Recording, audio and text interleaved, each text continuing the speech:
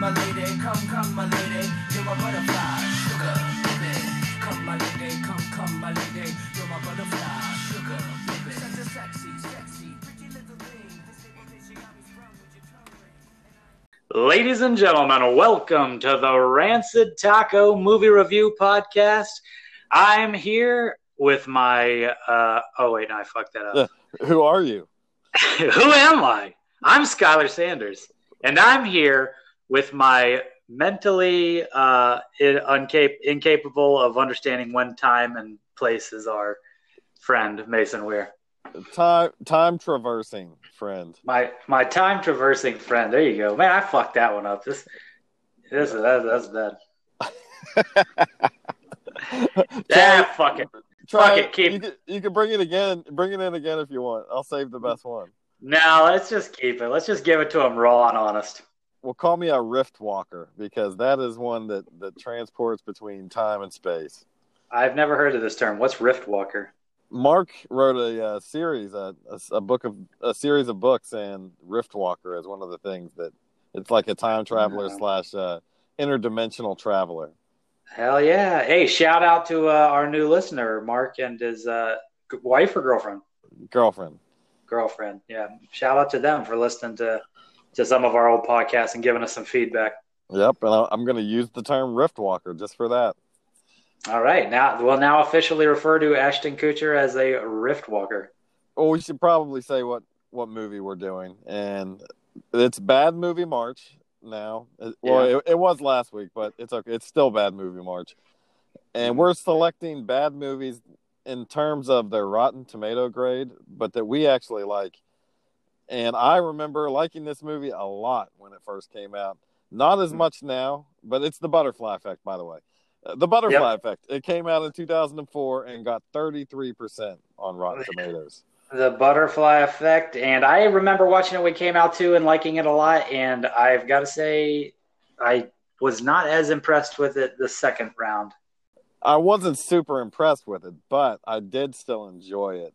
I have to say there's a lot of stuff I do enjoy about it, but there's one overriding factor that makes it really hard to watch for me, and it's mostly just like the acting, which unfortunately is what I tend to focus on for the most part in movies, because being a former actor, I really like good acting, and I found it hard to believe these people's performances at times. It's pretty bad when Ashton Kutcher is the best member of the cast, because he's not this tremendous actor. He does a decent job in this movie. Yeah, he does sort of one thing well, is a little too much of the Ashton Kutcher from like that 70s show and the other shit that he does, and not enough of the character that matches the actor that matches the character, I guess so. Well, he plays Evan Treborn, which, did you notice what that means? No. Event Reborn. Oh. Evan Treborn is his character's name. Yeah. And if you couldn't tell, this movie involves time travel. Well, it's a shame that got wasted, because that's the deepest part of the entire thing. Yeah, it's not a deep movie, and there won't be a lot to think about and chew on after you see it. But it is an enjoyable watch if you like kind of morbid. It's all like, I think I liked it more than you because it's got some horror overtones and it's really dark, not funny, not happy, and I like movies like that every once in a while. Yeah, it does have stuff I like in it, though. That's the thing, is like I do think it's a really good script, and it's a winding script. I actually think there's plenty to think about, and that's its strong point, is that there's a lot going on. Like it kind of sells itself to us as a thriller with a bunch of twists almost, but at the same time the twists are kind of laid out for us. We don't have to do a whole lot of guesswork. So the writing, I think, is pretty good, and the story is pretty good. The acting is not so great, and musically there's nothing amazing about it, but we'll get into it a little further after we get into the cast. Oh yeah, my favorite part. Your favorite part. And we already talked about Ashton Kutcher as the lead. He's whatever. He is what he is. But I want to merge two segments here and add a correction to the cast. And this is a dark correction all the way back on Varsity Blues, which luckily I already admitted to losing that podcast, so this is just furthering the loss. I said that Amy Smart had been kidnapped and held captive for several months before being freed and becoming an actress. In fact, that's a completely different person named Elizabeth Smart. They're not related in the least. Amy Smart has always been fine, not ever abducted. that I think maybe tops the John Voight false death proclamation. You said John Voight was dead in that same podcast. So anyone listening to Varsity Blues and that's the first time they hear the podcast, they're going to be like, God, these guys are idiots. This is how misinformation spreads. Yeah, this is how it spreads. But at least we have the balls to correct it. So Amy Smart has probably lived a great life every day of her life, and John Voight still to this day is alive.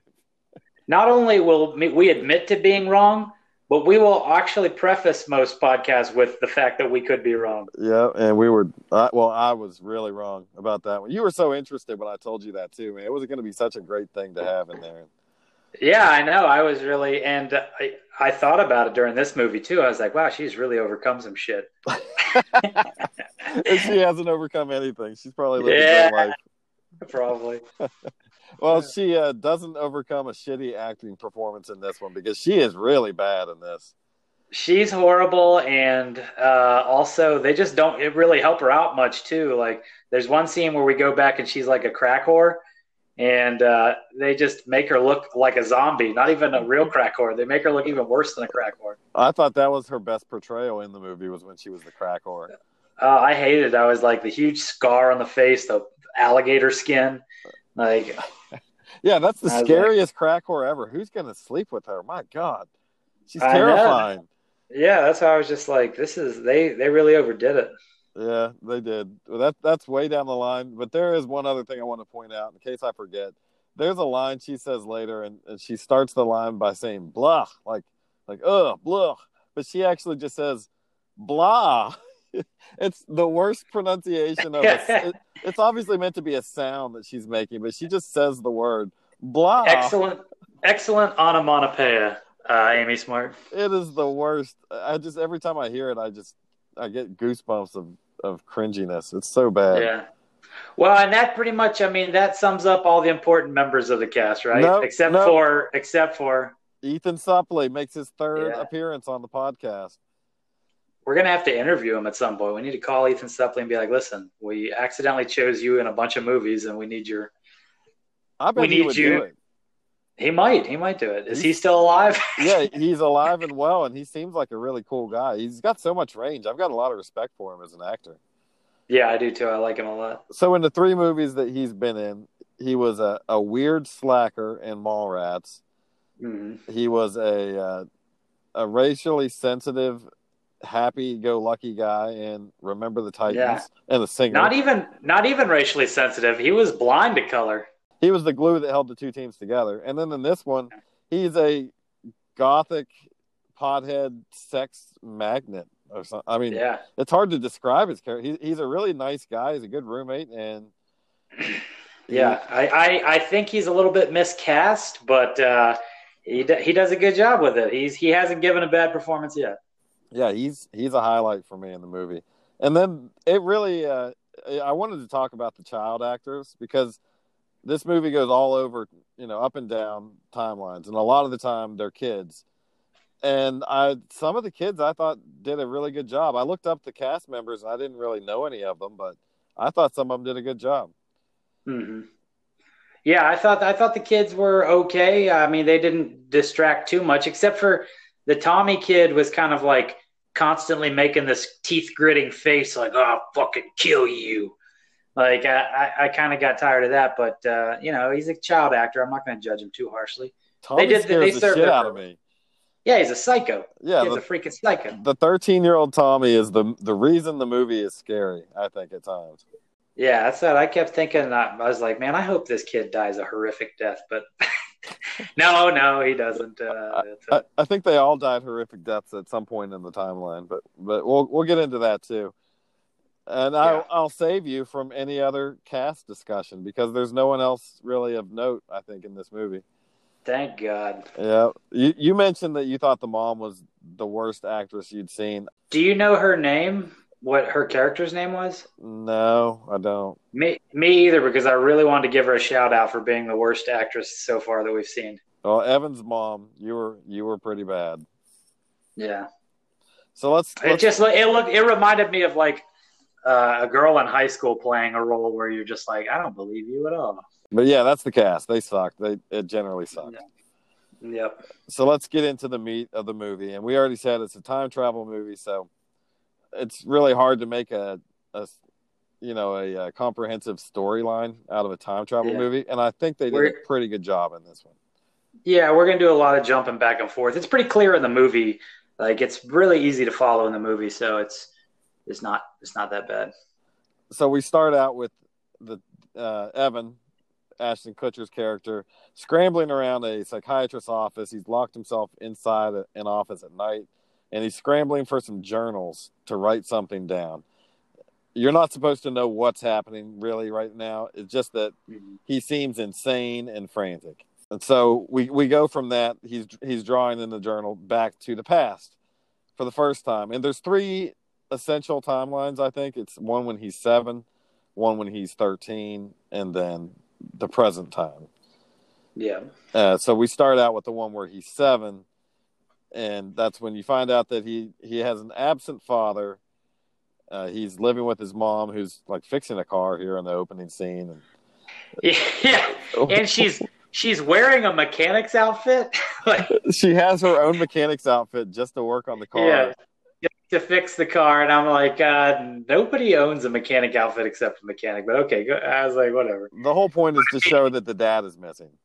Yeah, dad's missing, and she's working on the car, and she's got a greasy rag and a onesie that's zipped up that probably says like Bob on the name tag or something. Yeah, it's she's weird. Bent over just randomly ratcheting bolts in the engine that probably don't really exist and stuff. So, well, Evan asks her to come to his show and tell that night or whatever, meet the parents, and so she goes to this school meeting to meet his teacher and meet his class, and his teacher, his teacher pulls her to the side and says, "I wanted to show you the scary drawing that Evan has been doing, which is a picture of him stabbing and killing 2 men."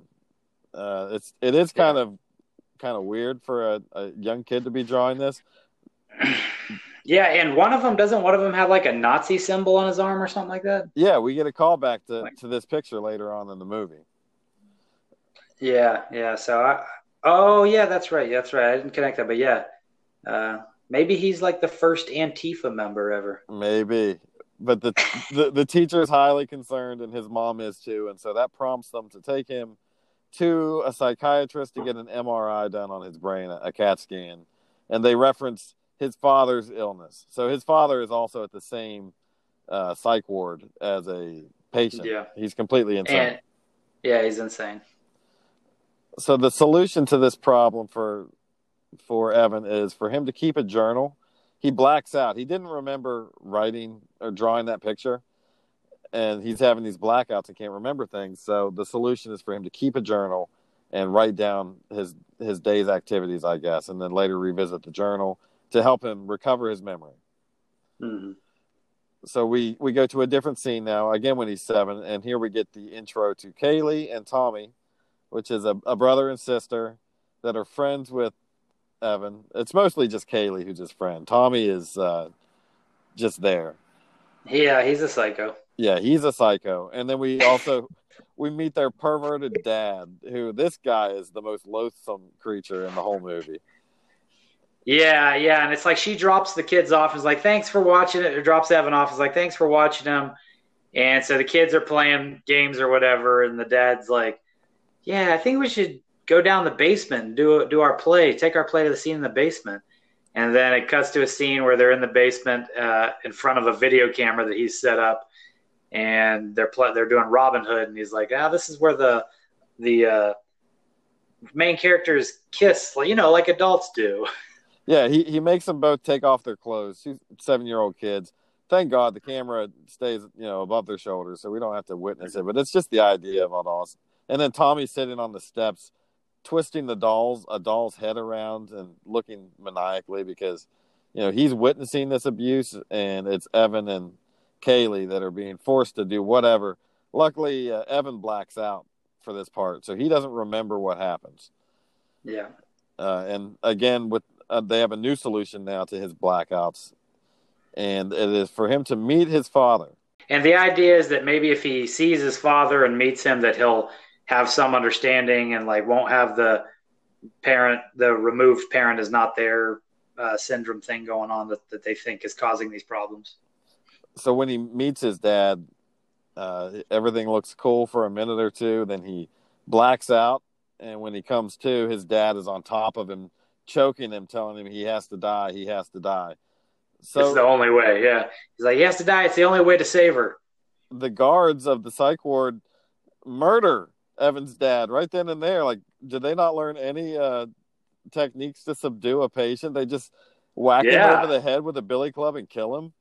And I was like, man, that is a hell of a shot to the back of the head. Somebody hits him in the back of the head, and then he blacks out on the ground. I'm thinking he's just knocked out, and then all of a sudden, all this blood is just pouring out behind his face, and I'm like, no, he's dead. Yeah, and they show the funeral as the next scene, so it's pretty whack.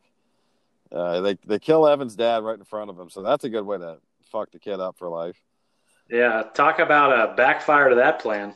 Yep, and it shows that it backfired because we fast forward now to the 13-year-old Evan, who is this, what would you call him, like a skater guy, a skater kid? I wrote down skater boy at B-O-I. B-O-I? Yeah, that's an Avril Lavigne reference. I said, a skater boy. I said, see you later, boy. Yeah, he is a little skater boy, and he's smoking cigarettes with Kaylee and Tommy. But he's got a pretty cool style. I would have definitely rocked that style when we were coming up. Yeah, he's got the the long johns with the overshirt tee. I don't know. Vans. He's wearing an Independent Trucks skateboard T-shirt, so he's he's definitely a skater boy. Yeah, he's got his long hair kind of curled outward by his ears. He's a little skater dude. Yeah, he looks like in about 5 or 6 years he's going to be the lead singer for Incubus. Yeah, actually, that's a good one. He does.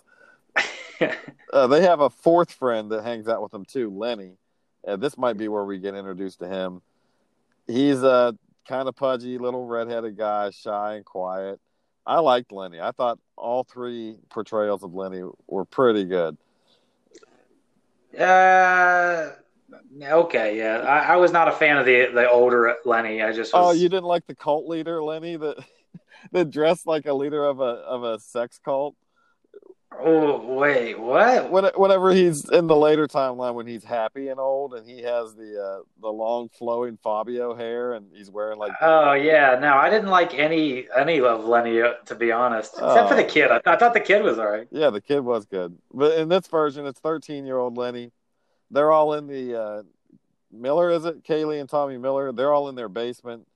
And, of course, Tommy, they're just smoking cigarettes and having a good time. And, of course, Tommy wants to be a shithead. And so he finds some dynamite that their father had in the basement. Why does his dad have dynamite in his basement? I mean, I don't know, but the guy's obviously an unsavory type. But, yeah, it's a little random. So I'm going to say here, the reason I think this movie affected me, especially when I first watched it, is when I was growing up, we had a neighborhood full of kids that were kind of bad and doing bad things. And at one point, we got our hands on some explosive stuff, and we did blow things up. We would throw firecrackers. We would set fires. Yeah. And not only that, but there was a really mean, bad kid that hung out in the same neighborhood. He would kill animals. He would hurt the other kids. A total psycho. So, yeah, it struck a chord with me. This Tommy guy is as unrealistic as it seems to be this evil as a kid. I've met a kid and kids like that. And yeah, I've been in groups where you're doing bad shit that could have horrible consequences. I was thinking the same thing. I was like, I had one specific person that I knew growing up that I placed as Tommy in my head. And I was like, yeah, this kid reminds me exactly of the person I'm thinking of. Yeah, it's a very And real portrayal. I remember visiting you when we were younger, and I remember how infatuated with fire and explosives you guys were, and I was like, "Oh, this is weird." And it was kind of cool, though. I mean, I was along for the fun, but yeah, the whole neighborhood, we were just bad kids, man. We just I feel bad about it now, but like we would just destroy things and blow things up, and it was all in good fun until you're an adult and you realize, oh man, I'm just like fucking everyone else's life over by doing this stuff. Yeah, all the adults in the neighborhood probably hated it, but whatever. You guys were your kids. Yeah, we were kids, but in this case, they do fuck some shit up for the adults because, well, you don't see what happens, but they take the dynamite. They're gonna blow up a mailbox with it. Tommy puts Lenny up to it because Lenny is the meekest of them, so he's not going to say no. He gives him the dynamite, and he goes to blow up a mailbox with it. And then Evan blacks out, and when he comes to, they're in the woods, and everyone is incredibly traumatized. Yeah, and they're like dragging Lenny. Him and Tommy are dragging Lenny through the woods because Lenny's like freaked out. Yeah, so you don't know what happens here as the viewer because Evan doesn't remember, but all you know is something really bad happened, and Lenny in particular is severely affected. Yeah. Though they do drop you a little breadcrumb later on. The mother is like washing the dishes or something, and she hears a news report. You don't even see, I don't think you even see the screen of the TV that she's watching, but they say an explosion has rocked the neighborhood, and there's victims or whatever. Tragic event has unfolded, and that what it looked like to be just vandalism, and it's gone completely wrong or something like that. Yeah, but she doesn't know that they've done this. Nobody knows that they did it. I don't think. No, except for them, and Tommy in particular wants to keep it a secret. Whenever they're talking to the ambulance people, because the ambulance comes to pick up Lenny, he's so in shock from whatever happened. Tommy. I guess this is what you didn't like, but I liked it. Tommy's explaining to Evan's mom, well, we were just building a fort, and then Lenny passed out, and we don't know what happened to him. Right, guys? And then he looks at Kaylee and Evan, and he's got this look on his face like he's just saying, you better shut the fuck up and not say anything or I'm going to kill you. Yeah, Tommy's strong-arming everybody pretty much. Yeah, he's an intimidating little guy. And it's interesting that he's probably a full foot shorter than Evan. Yeah, he's the smallest one too. That's the thing is like, and later in the scene coming up where he gets in the fight with the kid at the movie theater, I'm just like, this little kid is a badass. Yeah, he is vicious. So after the mailbox incident, they go back to the psychiatrist to see what they can do, and they decide to try hypnotism. So this psychiatrist hypnotizes Evan, and he's trying to help him remember what happened during, the explosion scene. And Evan gets these nosebleeds, indicating what's going to come soon for the adult Evan. Yeah. They come into play later on. But he's almost remembering what happened. Like he's starting to visualize it, but his brain is blocking it out, and he's like starting to freak out. And then he starts getting this horrible nosebleed. And of course his mom freaks out, and the doctor starts trying to pull him out of the hypnosis. And then he's laying on the floor with a bloody nose, and he's like, what happened? Did it work? Yeah. Yeah. He doesn't remember it at all. So it did work. Kind of. Yeah.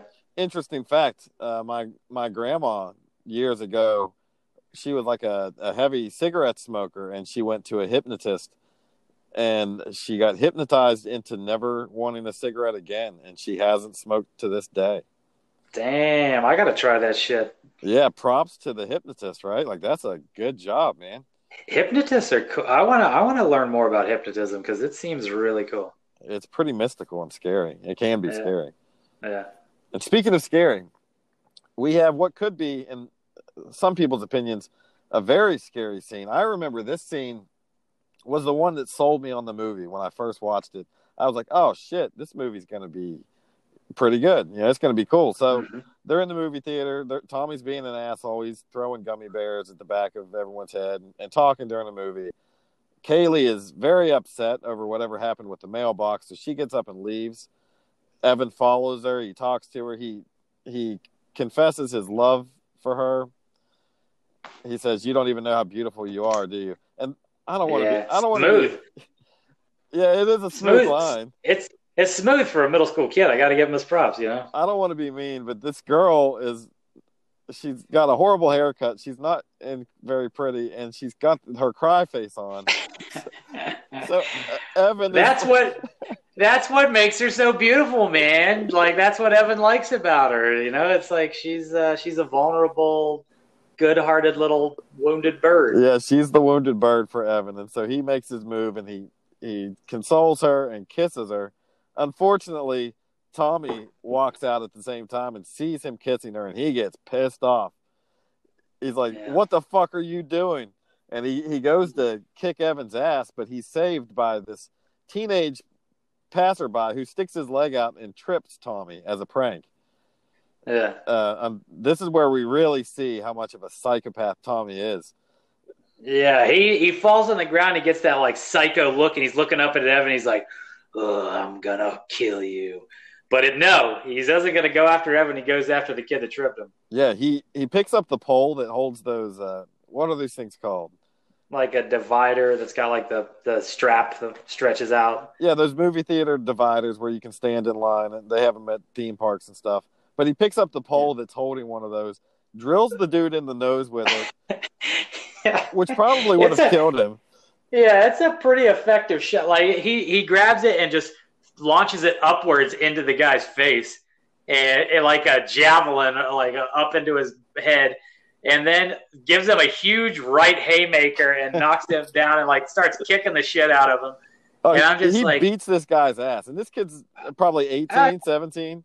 Yeah, the kid looks like he's like, well, I don't know. He's like, 16, 17 maybe. He's like, he's still in high school or whatever, but he's older than Tommy, and Tommy's just picking him apart. Yeah, Tommy's easily half his size, and Tommy just levels this dude. He probably did some serious damage. He could have even killed him with the damage he does to this guy. With that pull shot, I would say so. Yeah, so he gets dragged out of the theater, and he's got this maniacal look, and he's looking at Evan and Kaylee as he's dragged out. So this is the scene now where the mom sees the news report, and she tells Evan that they're moving after she picks them up from the movie. So they have to leave town. I think she knows that Evan was somehow involved in this horrible tragedy involving the explosives, and they have to get out of there. There's another horrifying scene right before they get the chance to move. Mm-hmm. Evan says to Lenny and Kaylee, "Hey, let's go hang out one last time," or whatever. And they go to play in the woods. They see smoke. Yeah, right. Like right after, like poor Lenny's still just torn apart, and he's like half freaked out in his house. And they come sneak in the window and are like, "Hey, you want to get out of the house?" And Lenny's like, "Okay." And it's like, "Yeah, let's just immediately take him on another horrible adventure here." And this one is not quite as bad as what we'll find out happened with the mailbox, but this is horrible. So they follow the smoke and they go to this junkyard where Tommy has taken Evan's dog Sprocket or something. What was his name? Sprocket, yeah, something like that. Yeah. This great little dog. It's like a cute little terrier. He's tied him up in this sack, and he's got lighter fluid. He's now doused the dog in, and he's got a burning stick.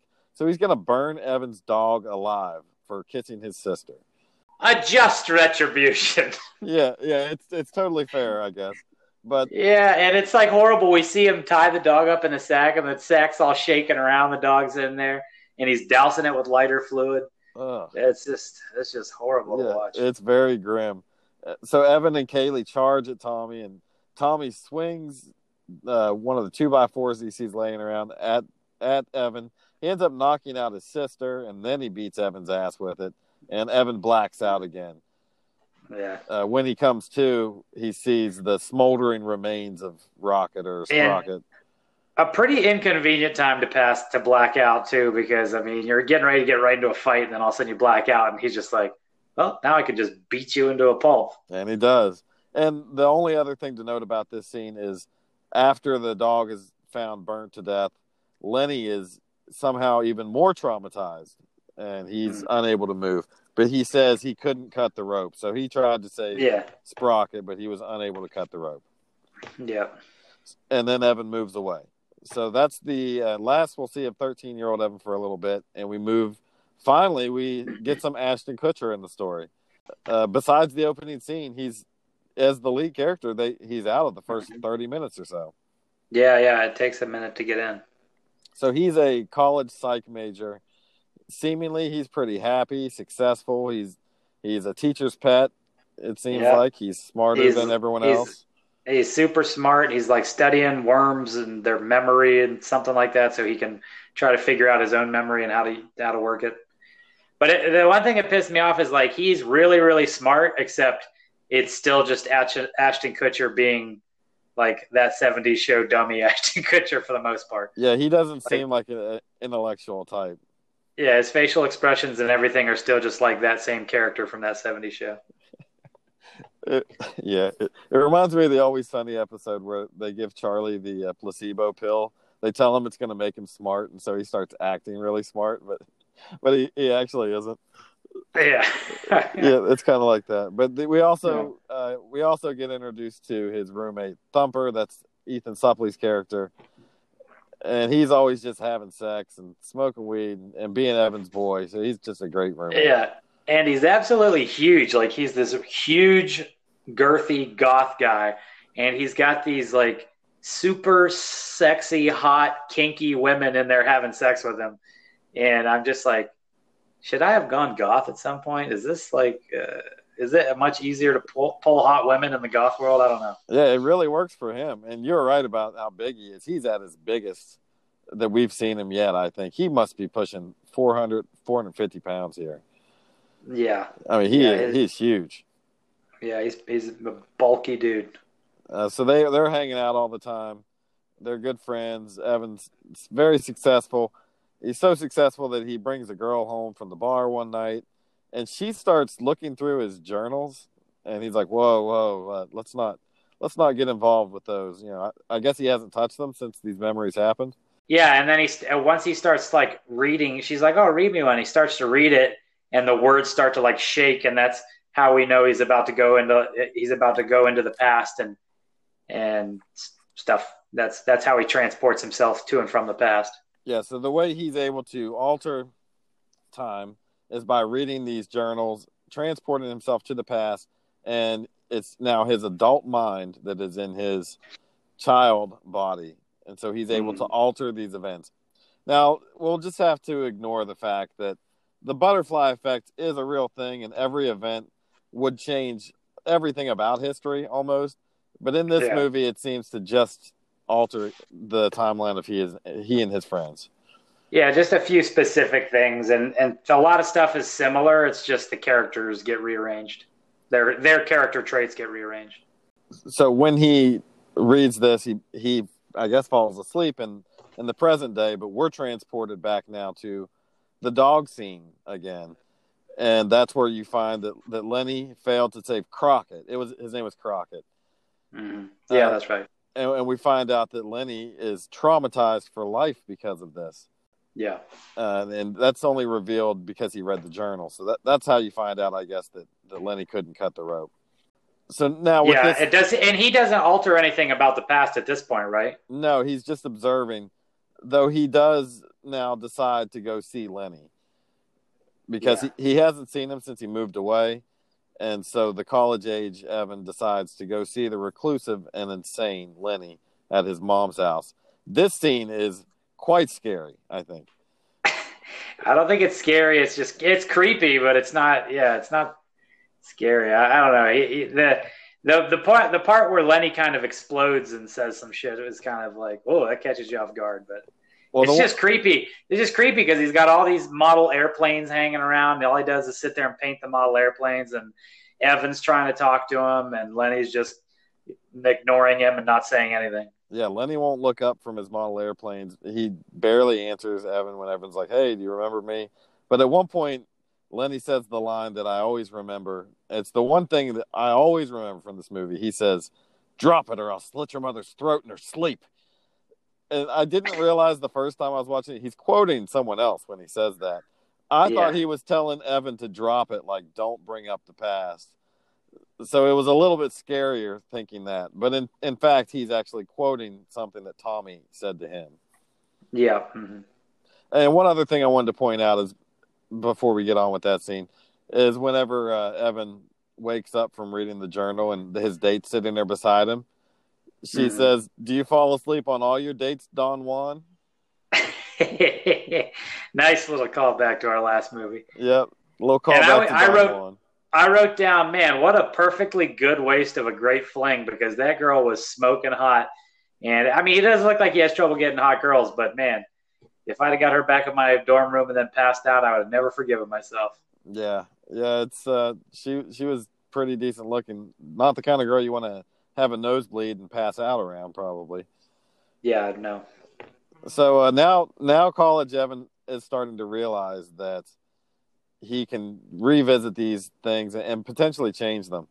So he decides to revisit the day that they blew up the mailbox. And here we find out what really happened when the dynamite exploded the mailbox. And that is that they killed a woman and her baby. Mm-hmm. This is the scene I remember most of the movie. Like, the first time I watched it, I remember this because the mailbox is like a nice house. It's like the mailbox is a picture, is like a model of the house. And they put they lift up the roof to put the dynamite in there.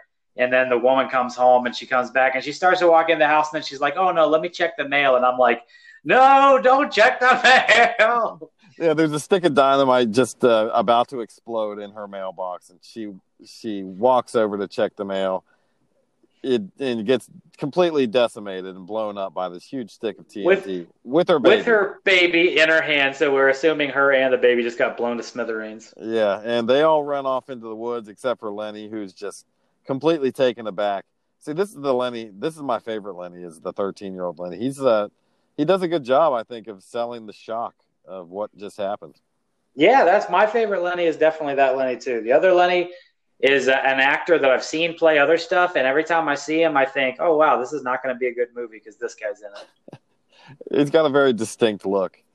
Yeah, but the young Lenny sells it as shock. So they blew up and killed a woman when he was young, and now Evan is fully aware of what happened. He had blacked out, but now he revisits it with his journal. Mm-hmm. So he takes his mom out to dinner, and he asks her some questions about his father's disease. And he mentions that at one point his dad said he could time travel and alter the timeline. And so I guess the general point of this is to find out that it's a curse that this family can do this, and it's genetic. Mm-hmm. So it's passed down. So now the important part is that we figure out not just that his dad was insane, but his dad had the same ability that he has. So that's what his dad meant whenever he was choking him, and he said, "This is the only way, is I have to kill you." Yeah, it's revealed a little bit more clearly later, but that's what they're going for here. The dad didn't hate him, and his dad wasn't completely insane. Maybe it's that he had to kill him so the time traveling gene or curse could stop. Yeah, and to save his mother or the girl. I think it was to save Kaylee, maybe, but I'm not sure. Well, and in this next scene, Evan is now fully immersed in revisiting these blackout moments, and he realizes he can get involved in the scenes and do things. So they go back to the pervert scene with Kaylee and Tommy's dad. He says one of the worst lines in the movie right before it goes to this. Ethan Suplee says, Thumper, he says, "Are you sure you want to be messing around with this, stirring up all these bad memories?" And Ashton Kutcher's delivery here is so bad, I think, when he says, "You think you know me? I don't know me." Oh, okay. Just looking out for you, bro. Yeah, so bad. I didn't like that at all. He says something to the effect of, "Maybe your memory is repressing these things for a reason." Yeah, when he revisits the scene, does he go to the scene here, or does he go to see Kaylee first and see how she ended up? I think I'm not real sure. I thought this was when he goes back to change his Kaylee's dad stuff. Okay, yeah, he doesn't go back yet. First he goes to visit the present day Kaylee. Yeah, that's right. At the diner. Yeah, he hasn't seen her since they were 13. He goes to see her. She's now a sad diner waitress. She's getting her ass grabbed by the patrons, and she doesn't seem very happy with her life.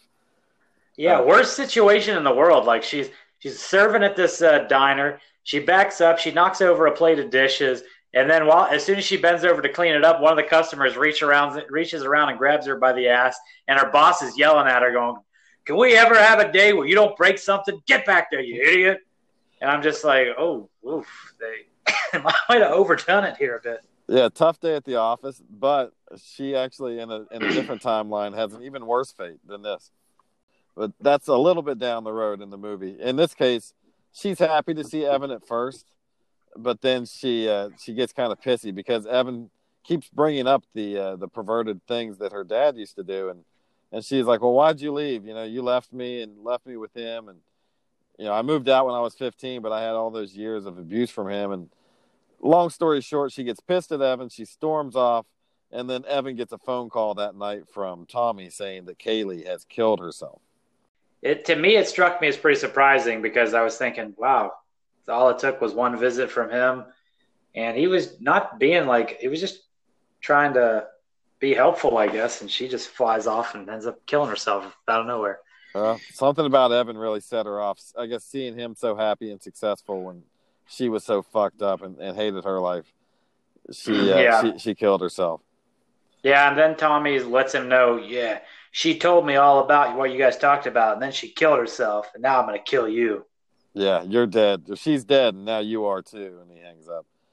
Yeah. But we don't get to that because now is when Evan resolves not only to go back to the past, but to change the past and provide a better future for his friends, Lenny and Kaylee.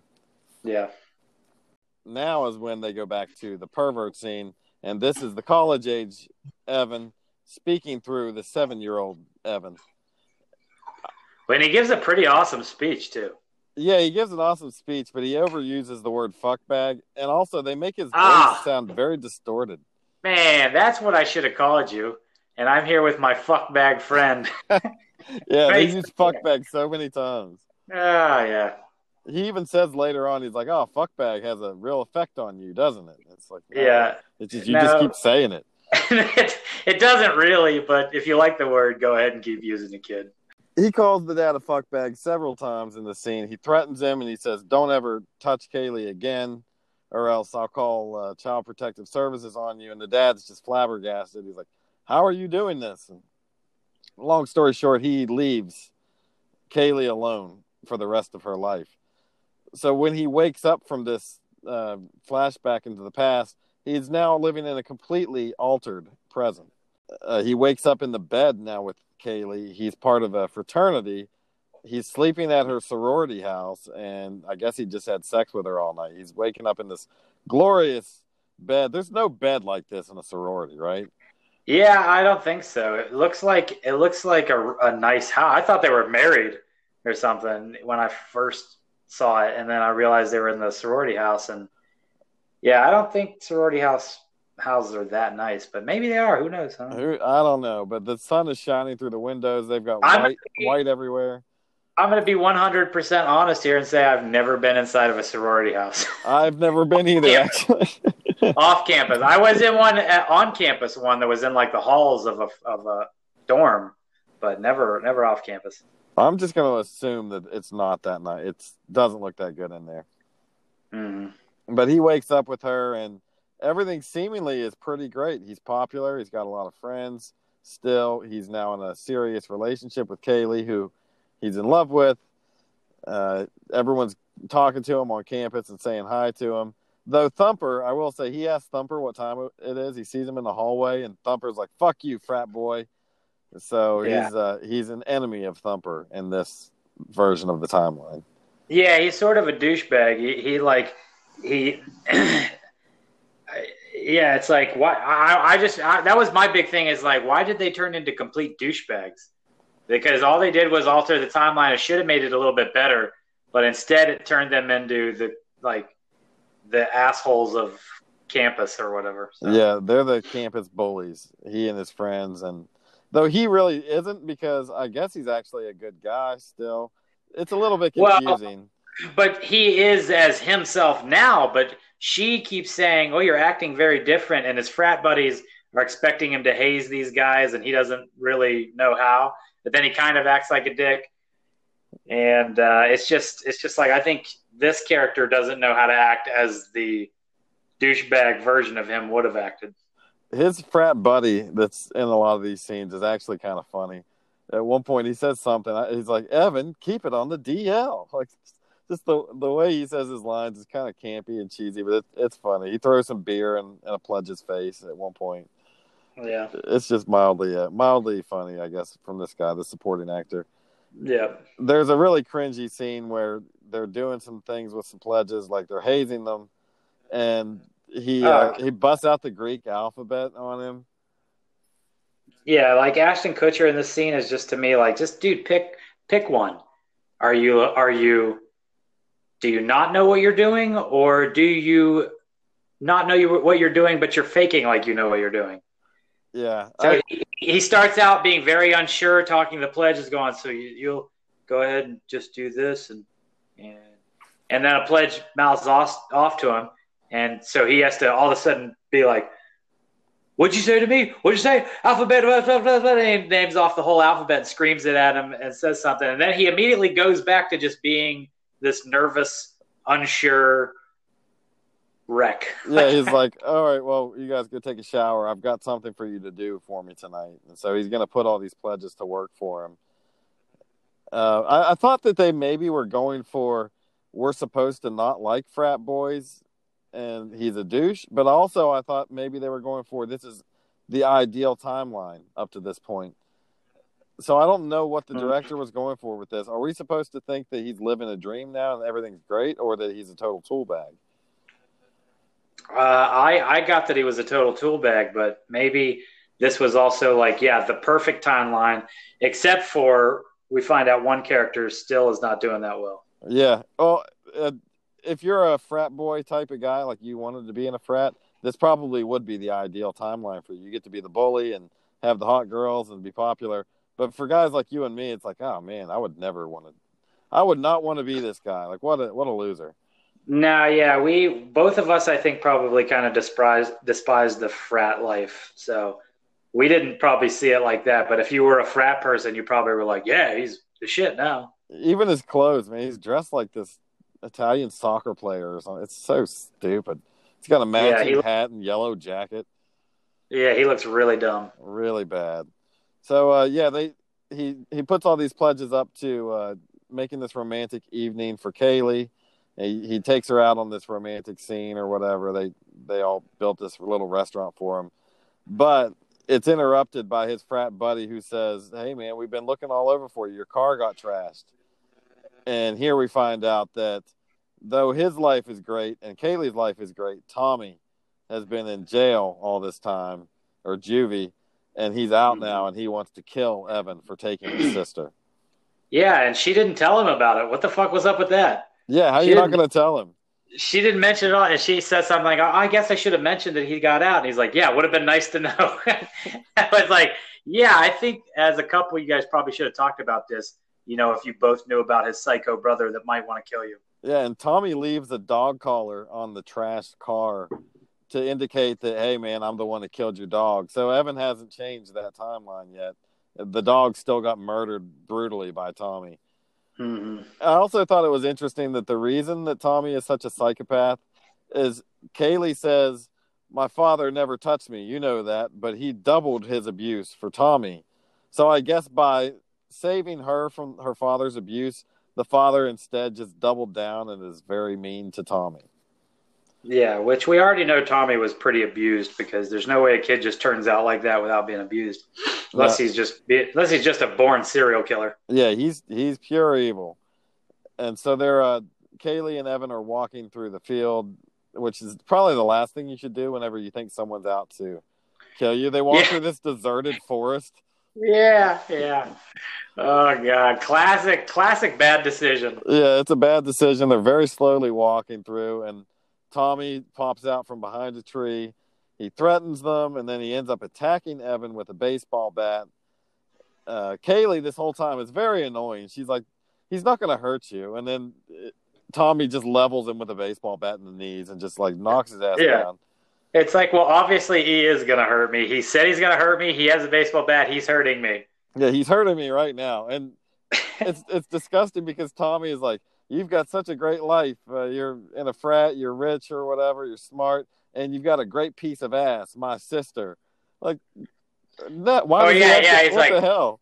He's like, yeah, and if I say so myself, she's not a bad piece of ass, right? Yeah, what a creep. But it kind of matches the character because he comes from a home of sexually abusing father, so maybe Yeah, it's not that far out of bounds. I kind of like the actor that played the adult Tommy. I didn't think he did a bad job. No, I didn't think he was horrible. Like, he actually was kind of versatile too. When he changes characters in the next timeline, he's kind of shows a little bit of versatility. Well, luckily for Evan, he had grabbed some pepper spray before they left the dorm room. And so he whips out the pepper spray while he's getting his ass kicked, and he sprays Tommy in the face. He quickly gets the upper hand. He's punching him. And I always remember this, too. He's like, this is you ruined Lenny's life.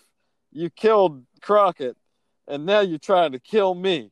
Just fucking kill me. And he's like so shocked that Tommy's trying to kill him. He just can't believe it. Yeah, and so he's still holding on to Crockett. Yeah, he's super pissed about Crockett. So he takes Tommy's bat or club from him, and he whacks him over the head as he's beating him, and he kills Tommy. Mm-hmm. So Tommy gets arrested by the campus police, and not Tommy, but Evan. Tommy's dead now. Yeah. He gets arrested by the campus police, and he goes to jail. That's number 2 death from bludgeoning weapon. So he just beats him in the face with that club and kills him. And, in this world, a billy club is the same as a shotgun. Yeah, or a rock thrown by a hobbit. Yeah, a hobbit throwing rock. It's a death sentence. You know what I mean? Yeah. He whacks Tommy, kills him, and in the next scene, he's in jail. Kaylee's super fucked up from this, but the main takeaway here, now that he's in jail, is he no longer can access his journals, so he can't go back and change what just happened.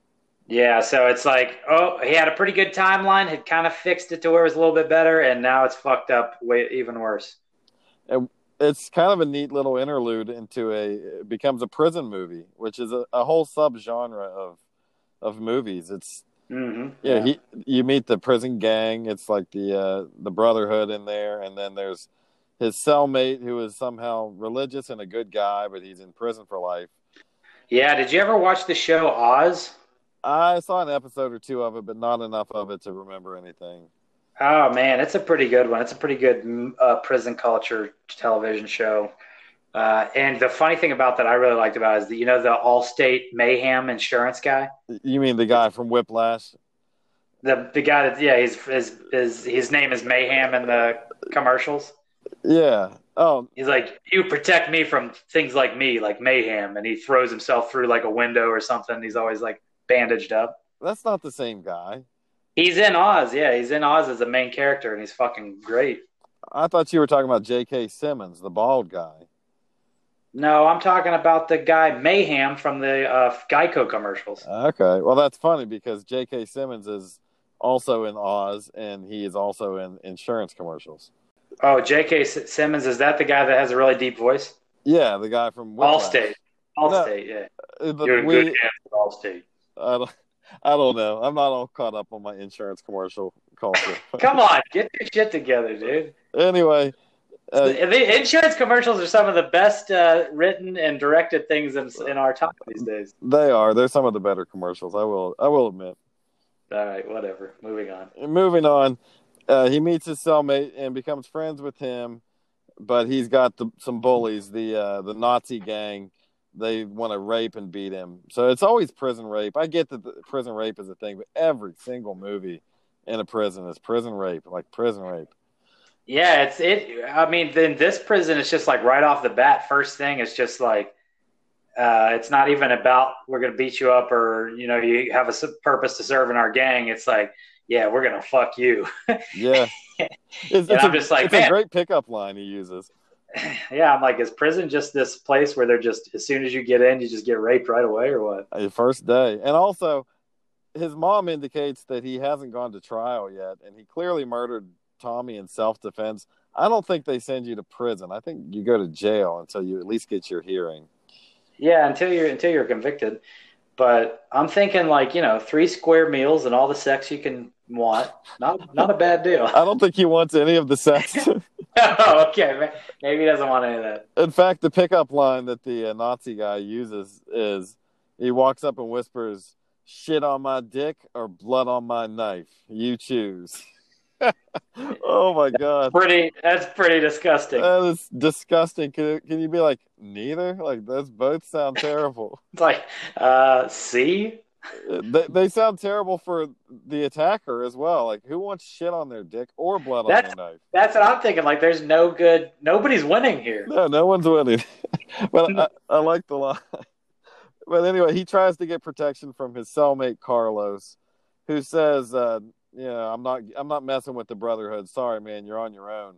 And so here is the biggest plot hole in the movie, I think. Evan, realizing that Carlos is deeply religious, he has to convince him that he has these magical powers and to have Carlos help him. So this is where they go back to the very first scene, or one of the first scenes we see Evan in, where he's drawing. We now learn that the drawing was of him killing his 2 antagonizing Nazi gang members. Mm-hmm, yeah. And so we're to believe here that the 20-something Evan goes back in time to the time that he's drawing that picture, and then actually takes the time to draw the entire picture while he's in the past as an adult. Why would he draw the picture?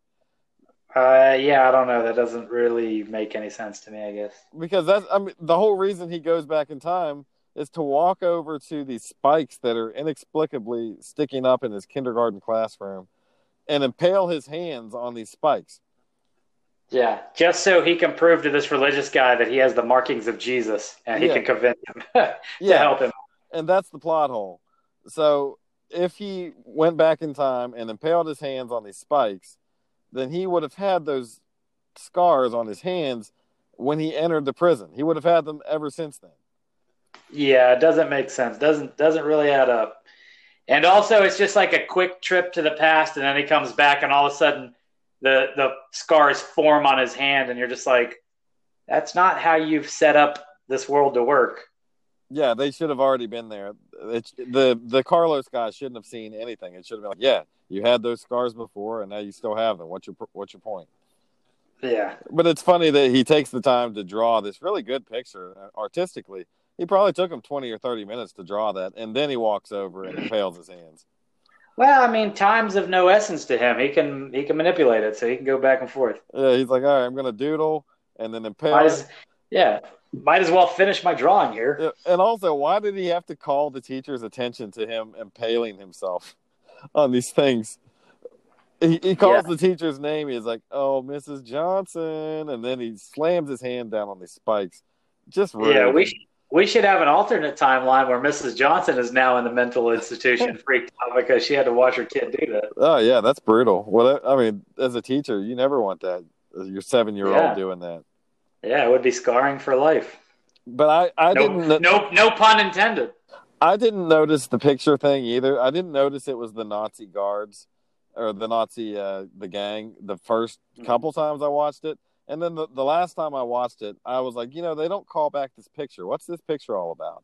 And I paused it, and I looked at the picture, and it's very clearly those 2 guys that are antagonizing. Yeah. Well, it makes sense. It makes sense. But I definitely didn't pick it up during the movie either until you mentioned it. So yeah, that's kind of cool. I give him props for that. I like that. Yeah. So he gives himself the stigmata marks. Carlos agrees to help him get back his journals, and his plan worked to perfection in terms of what he was trying to do. Yeah. So he goes to the 2 Nazi gang members, and he's like, "Well, guys, here I am. Should I suck your dicks now or later?" Yeah, I gotta join a gang, or else it's die or join a gang. So whip your dicks out, boys. Yeah, so they whip him out, and he gets down on his knees, seemingly to suck their dicks. But instead, he stabs one of them in the balls and then stabs the other in his chest or stomach. So he fulfills the prophecy of his drawing. 2 well-deserving deaths in this movie. That's two of the better deaths in the movie. Yeah, well, I think the one guy probably lived. The guy that got stabbed in the balls, he probably didn't die, but the other guy, I think he probably did. Yeah, maybe, man. Who knows? Anyway, I like to think that they died. yeah, we'll say they died. Why not?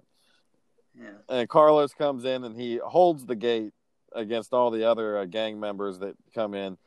Evan steals back his journals and frantically reads to go back to the past. Yeah. And he chooses to go back to the dog scene yet again. That's what makes this so traumatic. You have to witness this dog squirming in this sack 3 or 4 times. Well, and also, to me, it just doesn't make sense. Why did he even waste time killing those dudes? You know what I mean? He could have just gone back to this part before that and changed it all to anyway. So yeah, that's true. I guess he wanted a little revenge. Yeah, now he's changed the future again, and those two are still alive. Well, when he goes back in time to this scene, he's still in his 20-year-old mindset for a second, and he says something like, "That'll teach you," or something. I forget what he says exactly, but he's like, "Burn in hell, fuck bags." So he's talking to those Nazi guys. Best insult of the movie. Fuck bags. Yeah. He calls them out one last time as a 13-year-old. But when he goes back in time, this time to the dog scene, they're in the woods, and he gives Lenny a shard of metal from this junkyard, and he says, "All right, you can use this to cut the rope, and you can save Crockett." So I guess the point of this time now is to go back, prevent Tommy from killing Crockett, and therefore prevent Tommy from becoming a psychopath and trying to kill him later on. Yeah. So instead what happens is Evan talks to Tommy. He convinces him that what he's doing is wrong. Tommy lets the dog out, and he changes his ways. But Lenny, like a dumbass, just walks up behind him and stabs him in the back. Yeah, way to ruin it, Lenny. Good job, Lenny. He stabs him in the back with this metal shard and kills Tommy. And this leads to the worst possible timeline for everyone involved. Yeah. And in this timeline, we see a little montage that Lenny is completely insane now. He's like tied down in a mental institution to the bed. He's tied down and just completely nuts. And he says something to the fact of like, you knew something bad was going to happen. You knew, when you gave me that shard that something bad was happening out there. Yeah, he blames Evan for what happened to him, why he's... Oh, yeah. Then he says, you should be here instead of me. Yeah. I know you don't like this actor, but I thought he did a pretty good job as an insane person. He looks insane. Whatever. I mean, he looked stereotypically insane. It just wasn't convincing. And for Kaylee's part, they show like a quick montage of her hitching rides and leaving home, and she becomes a prostitute. You can see. Yeah, and like, why is she so torn up over Tommy's death? Because Tommy was a fucker, man. Well, I guess she says something to the effect of like, the only person that I could talk to or relate to in that house. Yeah, she's an only child now, and she had a sibling. So even though Tommy was totally fucked up, like it affected her deeply. Yeah. And for Evan's part, his brain can no longer handle the trauma of all the timeline altering, because every time he goes back and alters a timeline, his brain gets this wave of information and new memories, and that's what's causing his nosebleeds as an adult. Yeah, and it's like he starts going, and like we hear cracking going on inside of his brain, and then his nose starts bleeding. So we can only assume he can do this so much before he's going to die. Yeah, he can only get away with doing this a few more times, and he's got to get it right. And that's just the start of it in terms of the trauma his brain is undergoing with this. Mm-hmm. After Evan gets the diagnosis from the doctor that his brain is receiving this trauma, they don't know it's from time traveling, but he does. He goes to visit Lenny, and that's where Lenny blames him. And we find out Lenny is completely committed to the psych ward. And so his new strategy now is to revisit the scene where his dad attacks him. And he's going to use the knowledge he has now to try to talk some sense into his dad and get some answers from his dad on how he can change things for the better. So when he goes to see his dad, and he's like, hey, how do I do this? What do I need to do? And the dad's like, there is no right thing to do. There's nothing you can do. You need to stop fucking with the past. Yeah, every time you change one thing, it fucks something else up. Yeah, everything you change messes up something else for you, and that's why he blacked out during that moment when he was a kid, because that's a scene that the adult Evan invaded to try to get some answers from his dad. So I like that they show you the point of that scene. That was something interesting. As later that you realize the blackouts that he was having when he was a kid are times whenever adult Evan is coming back into his head. Yeah. So that's kind of a cool little thing that takes. They don't explicitly say, but it takes a little bit of like observing and figuring it out.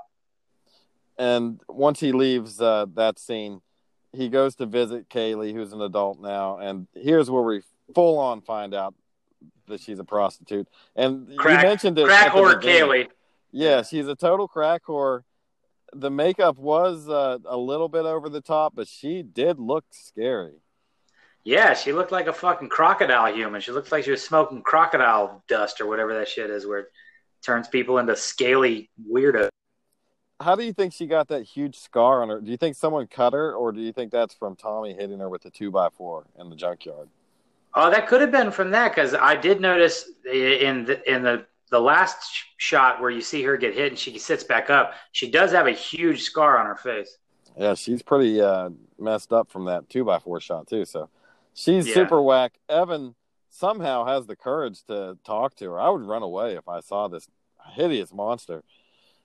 Like he takes her out to dinner to this diner, and they have a talk, and she blames him for everything too. And she basically says, "Hey, if you don't like me as a prostitute, well, why don't you just leave or whatever?" Mm-hmm. So she blames Evan. Lenny blames Evan, and Evan knows that this is not an acceptable timeline at all. So despite the trauma, he's going to have to go back and change something else. Yeah. So this time he resolves to prevent Lenny from blowing up the woman and her baby, and this will also prevent him from killing Tommy. And this will solve everything.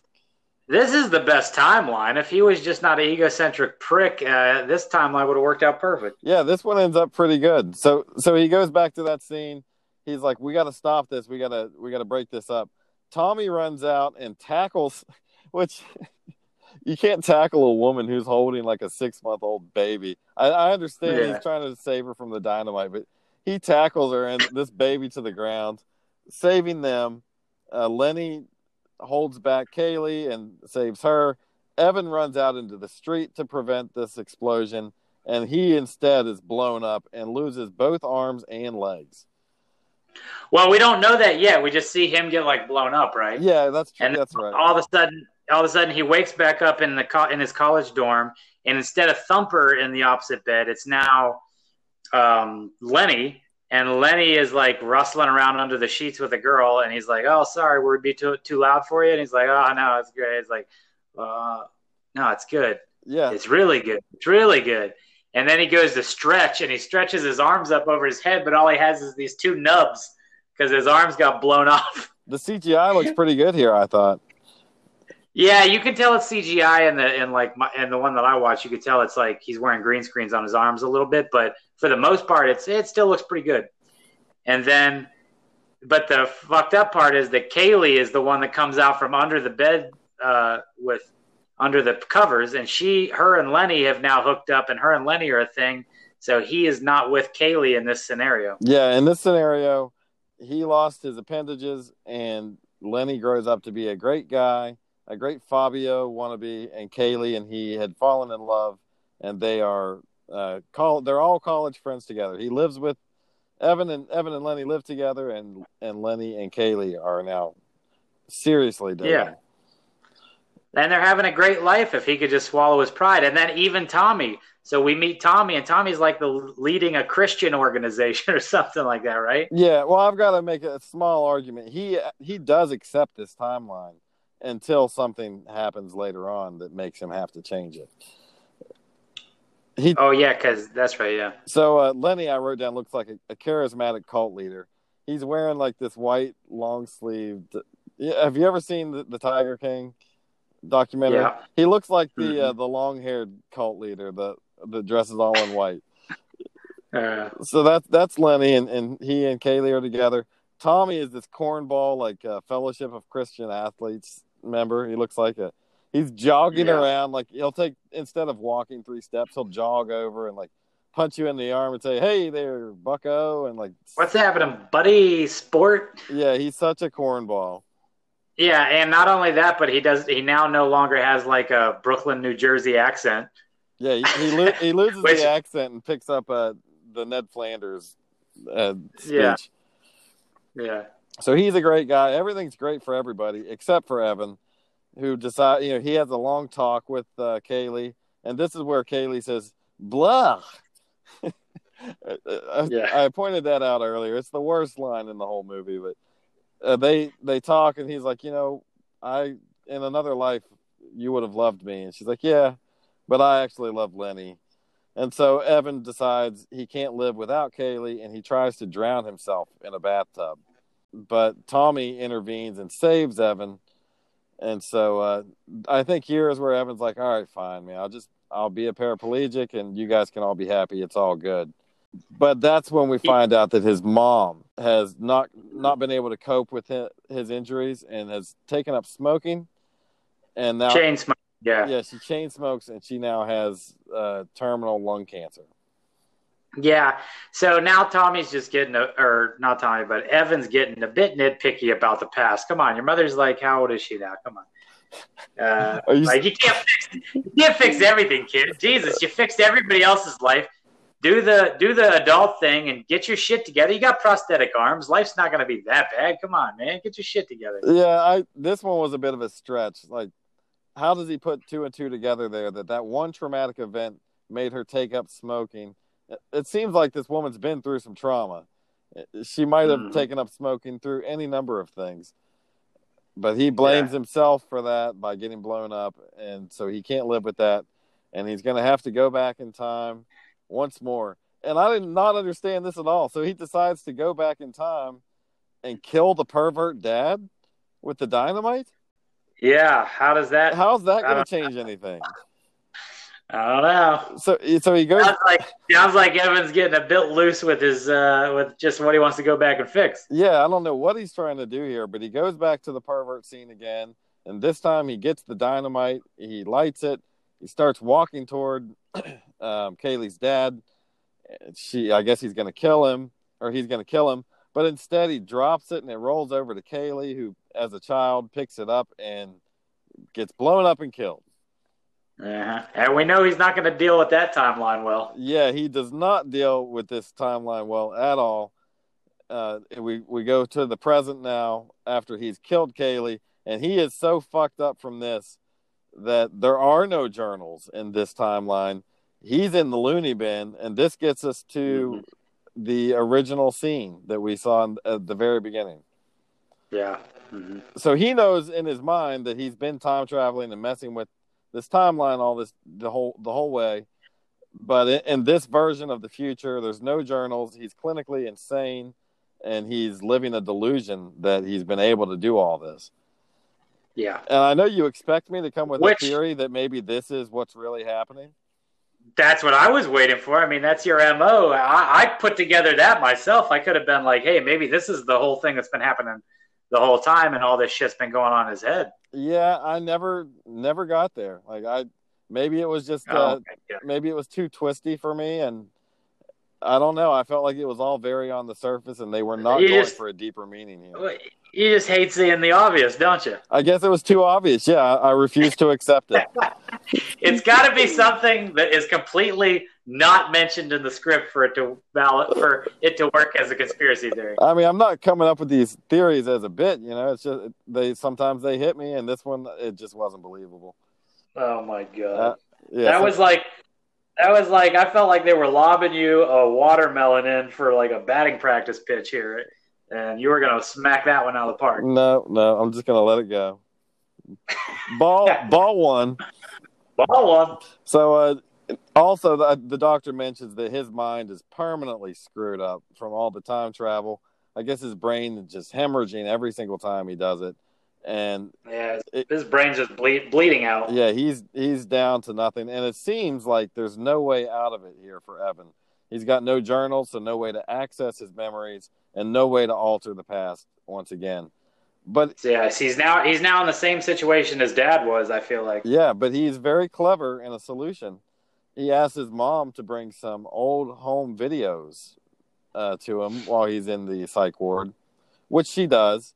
And that gets us to the scene at the beginning where he locks himself in that room and he views these old videos, and it happens to be a party where he first met Kaylee and her family. So he uses these videos to go back in time. And the solution is very simple, and I thought somewhat clever. I don't know what you thought about this. But he goes up to Kaylee and he says, "I hate you and I want you and your whole family to die," when she's like 7 years old. Wait, what? He says that to Kaylee? Did you watch the movie? No, I'm going to be honest. I just read a Spark Notes thing on it. Jesus. Wait, he says that to Kaylee? Yes, he walks up to 7-year-old Kaylee and he says, "I hate you and don't ever talk to me again or I'll kill your family." So she runs over to her mom. Why did he say that? I'm excited. What happens next? This is the fucking ending of the... Oh my God, what is the matter with you? Wait a second. I thought this was when he went back into the womb. Oh, that's the alternate ending. What version did you watch? I must have saw the alternate ending, I guess. I downloaded it off of the internet, so I don't know. All right, well, okay. Well, I'll say both versions. Is great. Hold on. Maybe this shit movie ended way better than I thought it did. So in the alternate ending, since you spoiled it, he goes back to the womb where he's inside his mother's belly, and he grabs the umbilical cord and strangles himself with it. Preventing everything from happening, I guess. Versus preventing himself from being born, thus preventing the whole shit to happen. Okay, that I didn't watch it. That's the ending I saw. Okay, well that's the director's I'm pretty sure that's the ending I saw the first time too. So I don't think I've ever seen this alternate ending. This is great. What happens in this other ending? So in the official theatrical ending, there's a picnic. That's where he meets Kaylee and her family. He goes to Kaylee as a child, and he's also a child, but he has the mind of an adult. And he walks up to her and he says, "I hate you. Don't ever talk to me again, or I'll kill your whole family." So by doing this, she goes over to her mom crying. Somehow they decide that she should live with her mom, her and Tommy both. So she's saved from the trauma of her father, and so is Tommy. It shows in a montage that Tommy becomes the valedictorian of his school, and he's given a speech. Kaylee is successful and lives with Lenny. She doesn't live with Lenny, but she never knows Evan, right? Mm-hmm. They never speak again after that. So I remember seeing a montage where they run to their mother, and their mother lived in like this beautiful house that's like huge and nice, and I'm like, why weren't they living with her to begin with? Yeah, by him saying that to her, that convinced them to live with her mother. Oh, she does say she had chosen to live there because she wanted to be near Evan. Okay, yeah, with her dad, that's right. Yeah. And so by Evan hating her, she lives with her mom instead and avoids all the abuse that her dad gave her. Yeah. So by saying this, it saves the Miller family, Tommy and Kaylee, and we go to the present now for Evan, who is, again, roommates with Lenny, and he says, "Lenny, do you ever think about Kaylee?" And Lenny says, "Who's Kaylee?" So Lenny never meets them either. Mm-hmm. So in the final timeline, it is a happy Lenny living with Evan, a happy Tommy, a happy Kaylee, and Evan, for his part, is a successful lawyer or businessman. And he passes the adult version of Kaylee in the street. They make eye contact, and they seemingly know one another, but they don't stop, they don't talk, and they don't speak. Wow. That's a lot brighter than the ending I got. Yeah, it's a very happy ending. Yeah, no, I like the ending that I saw better, where he just fucking chokes himself out in the womb. Oh, God. I can't believe you watched a different ending than me. That's crazy. Yeah, that's crazy. I had no clue. Yeah. I've never seen this ending you're talking about, even when I watched it the original time, so... I think you watched the alternate ending. I watched the real one. Oh, you just lost the podcast because it was definitely the real one. But the final scene is If I gave a shit about this movie, I would fight this. But yeah, go ahead. I lost the podcast. The not quite. The final scene is him passing Kaylee in the street, but in the scene before that, Lenny and Evan are burning the journals, and he's like, "I don't need these anymore. I'm done with the past." So he's done time traveling, and it's an acceptable timeline for everybody. A very good timeline, except for he doesn't know Kaylee. Yeah, which is kind of sad, but it's a little bittersweet, but it's a happy ending for everybody. Yeah. And I was going to talk about the alternate ending, but that apparently is the version you watched. He chokes himself. Go on, please. You tell me about it because I've never seen the alternate ending. I just read about it. He chokes himself. Yeah. So in this ending and the alternate ending, he goes back in time, and his mother has mentioned prior that she had 2 stillbirths before him. So there were 2 kids that were supposed to, be born that died in her womb before him, and she referred to him as her special baby. And then there's another scene earlier with a psychic way back when he's having dinner with his mother, and the psychic says, "You don't have a soul. You're not even supposed to be here. What are you doing here?" And she freaks him out. And so it turns out, like in this ending, he figures out how to get back into the womb somehow, like remembering when he was born. It was the sonograph or whatever it's called. That's probably not sonograph. Yeah, the sonograph. So he goes back into the womb, and they're like taking her down the hall, and everything's going fine. And all of a sudden she gets this horrible pain, and we can kind of like see inside of her womb. The camera's like computer generated inside of her womb, and there's a baby in there, and that's Evan or whatever. And she starts getting these pains, and we start seeing the baby slowly pulling the umbilical cords around its own throat and wrapping itself in the umbilical cord. Yeah, and the baby, and it's playing. That's actually the only time that the music was good, because the music while this baby is choking itself out was really set the mood. You know what I mean? Is it like heavy metal or is it sad music? No, it's like sad, but it's just like. La, da, da, da, dee, da, da, da, da, da. It's like the sad like choral music as this baby is like wrapping an umbilical cord around its head, which the babies don't even have like motor functions fine enough. I mean, fetuses don't have motor functions fine enough for this, but which may be why they didn't keep it the ending. But that sounds completely ridiculous. He chokes himself out in the womb. The mother lives, and then that's the end. Like, the people, Kaylee, Lenny, Tommy, they now don't have to deal with Evan, who was in fact the reason for all their problems. Well, that's a very dark ending, and when I read about it online, it's way better. This is way better. I think the version I watched was better. I think. No, this movie does not deserve a happy ending. It deserves a dark ending. All the dark shit that went on in this movie. We should get a good dark payoff. Oh, I'm okay with that, but a baby choking itself with an umbilical cord just sounds stupid. Like you said, they can't even move their arms. Yeah, well, it's not like realistic or anything like that, but it's the justice we needed for this fucking movie, I think. So I'm getting the vibe that you didn't enjoy the movie really at all. Did I give that vibe off? Kind of, yeah. Yeah. And you know what? I'm going to grade it higher than I want to. Because there are things that I like about the story. Like, it's a super interesting story, right? The whole story of everything is interesting, but the writing of it is interesting. The dialogue is not great in the writing. The acting is atrocious. Like, Ashton Kutcher looks like a good actor, and that's only because everybody else around him is so bad. And then the direction, obviously the directing is just like whatever, because think of all the holes that we found in it and just this. Like, if we watched it again, we'd probably find even more. Well, to be fair, time travel is so hard to pull off. That's true. I'll give it that, but it's just like not even time travel, like infant babies wrapping the umbilical cord around their head. You know? It was the director's cut, man. Come on. Yeah, that's the director. Okay, that's good call, director.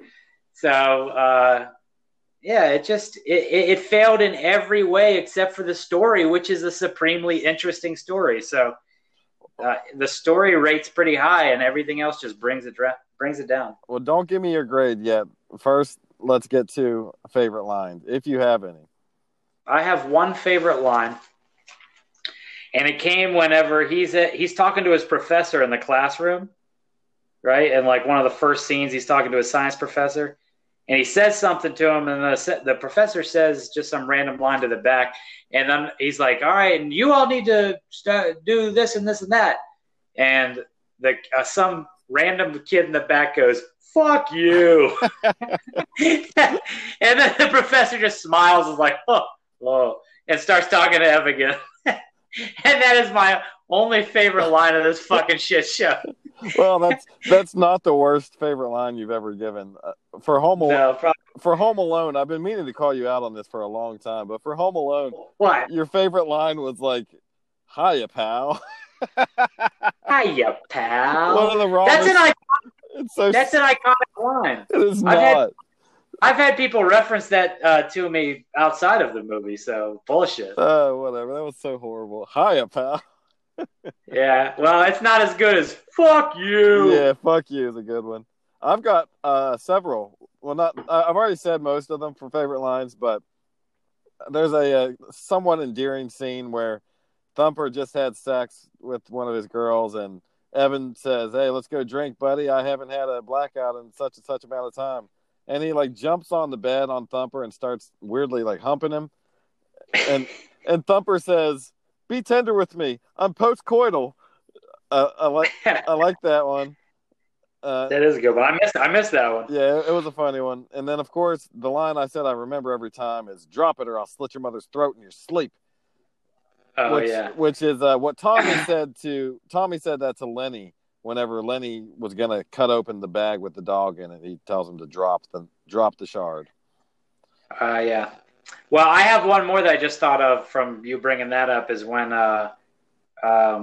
Ethan Suplee's character, what's his name? Thumper? Yeah. When Thumper is in bed under the covers with the first scene we meet him with the super hot blonde BDSM chick, and he goes, "Oh, yeah, I'm going to put my thumb in your ass."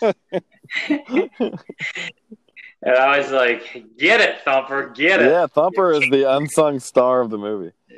You kinky son of a bitch. I had a couple more. I already mentioned "shit on my dick" or "blood on my knife." It's a memorable line. And then I liked when the frat boy homie, he tries to give Evan the test answers for a quiz they're going to take, and Evan says, "Are these the test answers?" And he says, "Damn, Evan, keep it on the DL." Like just the way he says it is so weird. It's just like cheese ball. Yeah. And then the final favorite line I had is when he's talking to the prostitute version of Kaylee, and he's like, "Well, what if I told you I know that you have a mole on your inner thigh?" And she says, "Anybody with $50 could tell you that." It's yeah. Very clever line from this prostitute, this crack whore. Yeah. Uh-huh. So I liked it, and I think I liked the movie a lot more than you. But let's get into the grades here, because I'll do my grade first because I don't want to be influenced by your shitty grade this time. Okay, good. Well, this is good because if I rated mine too high, I can now lower it. Yeah. Well, I put this on par with a movie like The Program, which is a movie that is entertaining but not really good. And I like it, and I liked it a lot more before, but I can't really recommend it to other people that I know would like it. I know there's a certain set of people out there that are really into the dark, the dark aspect of this movie is what makes it so good for me. Mm-hmm. But it's not a great film, and it doesn't, I don't know, it's definitely well below some of the classic movies that we've reviewed so far. But it is rewatchable. For me, I would still watch it again. I probably will someday. And so because of that, it had some plus sides, and it had a great and intriguing story, and I thought they did the story pretty well. I'm going to give it a 13 out of 20 Rancid Tacos. Yeah, and that is way too high. Because like the way you just set that whole thing up, I thought maybe you said I can't recommend this to anybody. I thought maybe okay, he's going below 10 because 10 is our rewatchable mark. And then you were like, yeah, and whatever, and so then I thought it was going to be right above 10, and then you go 3 above 10. Oh my god! Well, I put it the same grade as I gave The Program, which I believe was a 13 out of 20. It's a movie that I'm admitting is more endearing to me than it will be to others. Okay. All right, fair enough, fair enough. So my rating is and the first, like I said, the first time I watched this, I remember liking it and thinking, wow, what a cool movie, and thinking, wow, Ashton Kutcher's got such a great career ahead of him. And I think I was wrong about both, to be honest. Yeah, Ashton Kutcher's a weird one, man. Like he goes from Demi Moore to Mila Kunis. Yeah, that's not weird to me. That's just good.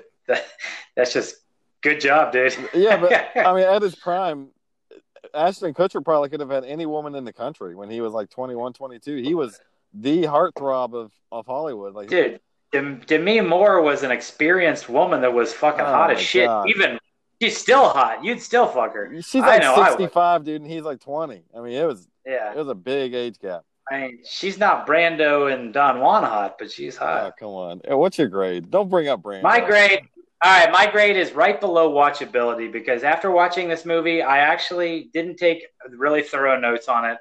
And I almost thought about watching it again. And I said, you know what? Fuck it. I'm not going to rewatch this movie. I'm just going to wing it. And so kudos to you for carrying this podcast through most of it because you had a lot of remembering to do. And there was just periods where I was just like, oh, yeah, that happens. So then I'm going to give it just below watchability at 9 out of 20 Rancid Tacos because, like I said, the story is really good. Like, I want to rewrite this story, and then I want to recast it, and then I want to direct it, and then I want to do the costume design and the makeup because everything except for the story idea was absolute shit in this movie.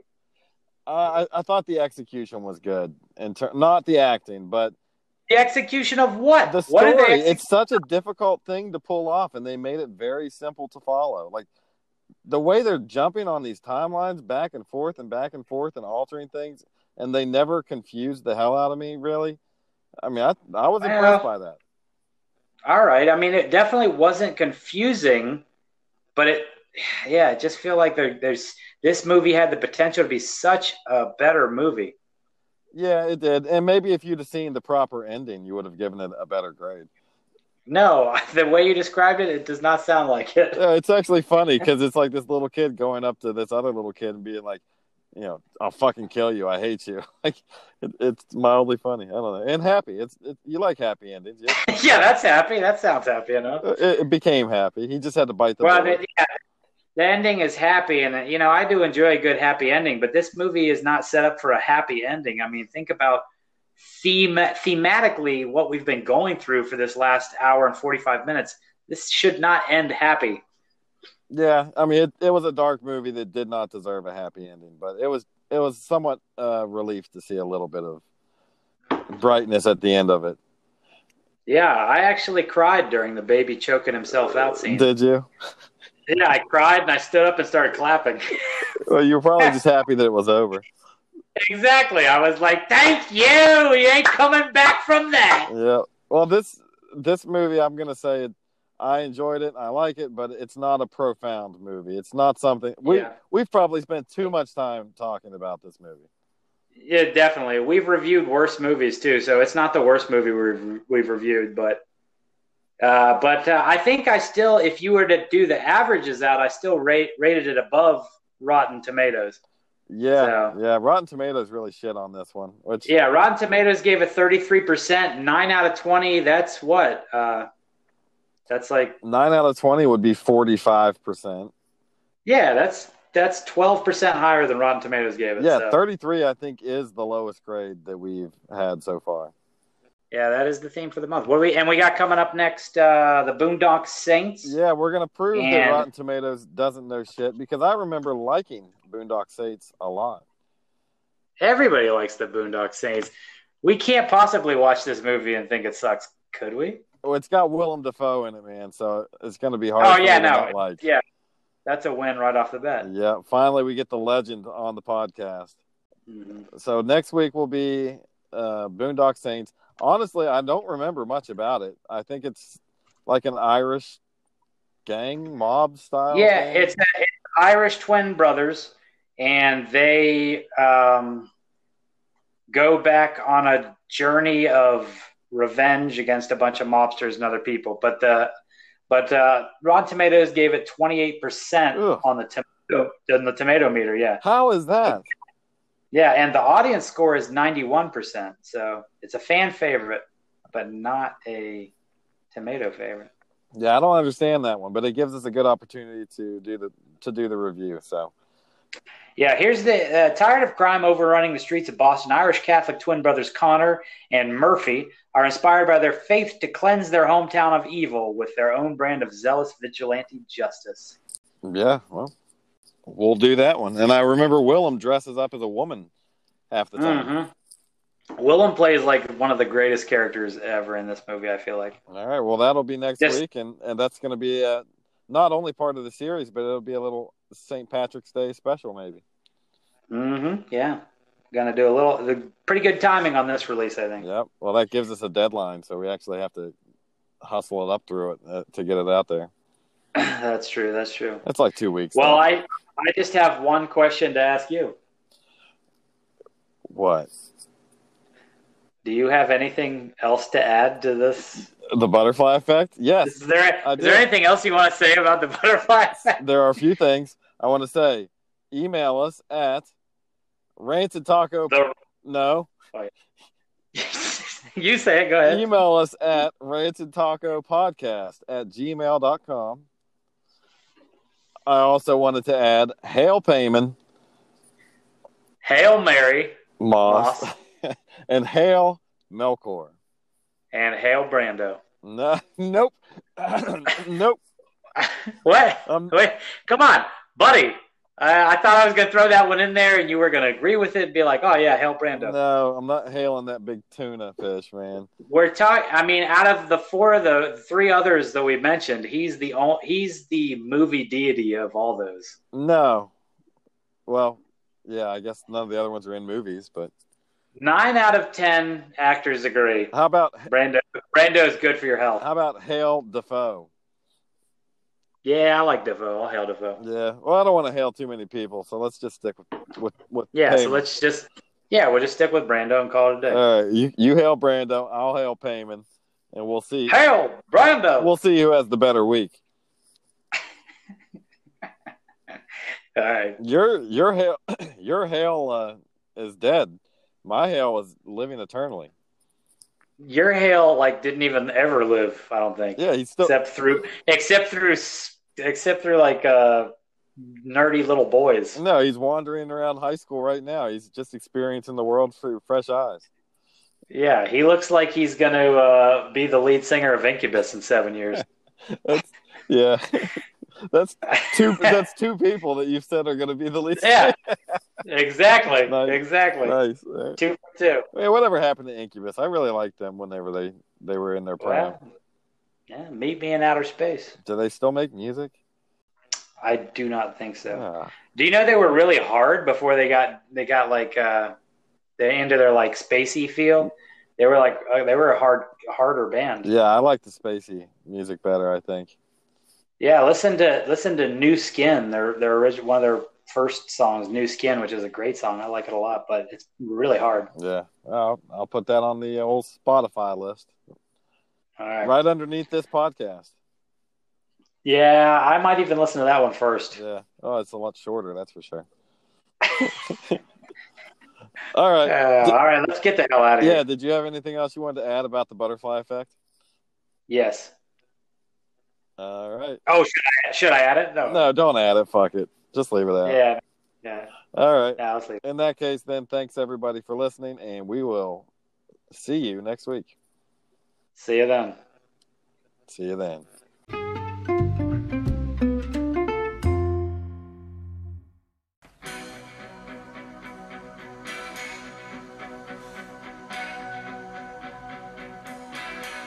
If I could turn back time, if I could find a way, I'd take back those words that have hurt you, and you'd stay.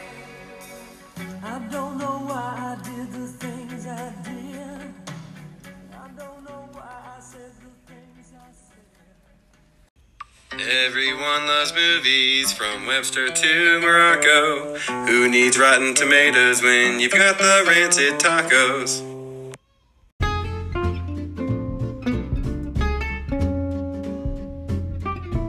This podcast is brought to you by West Virginia Pepperoni Rolls.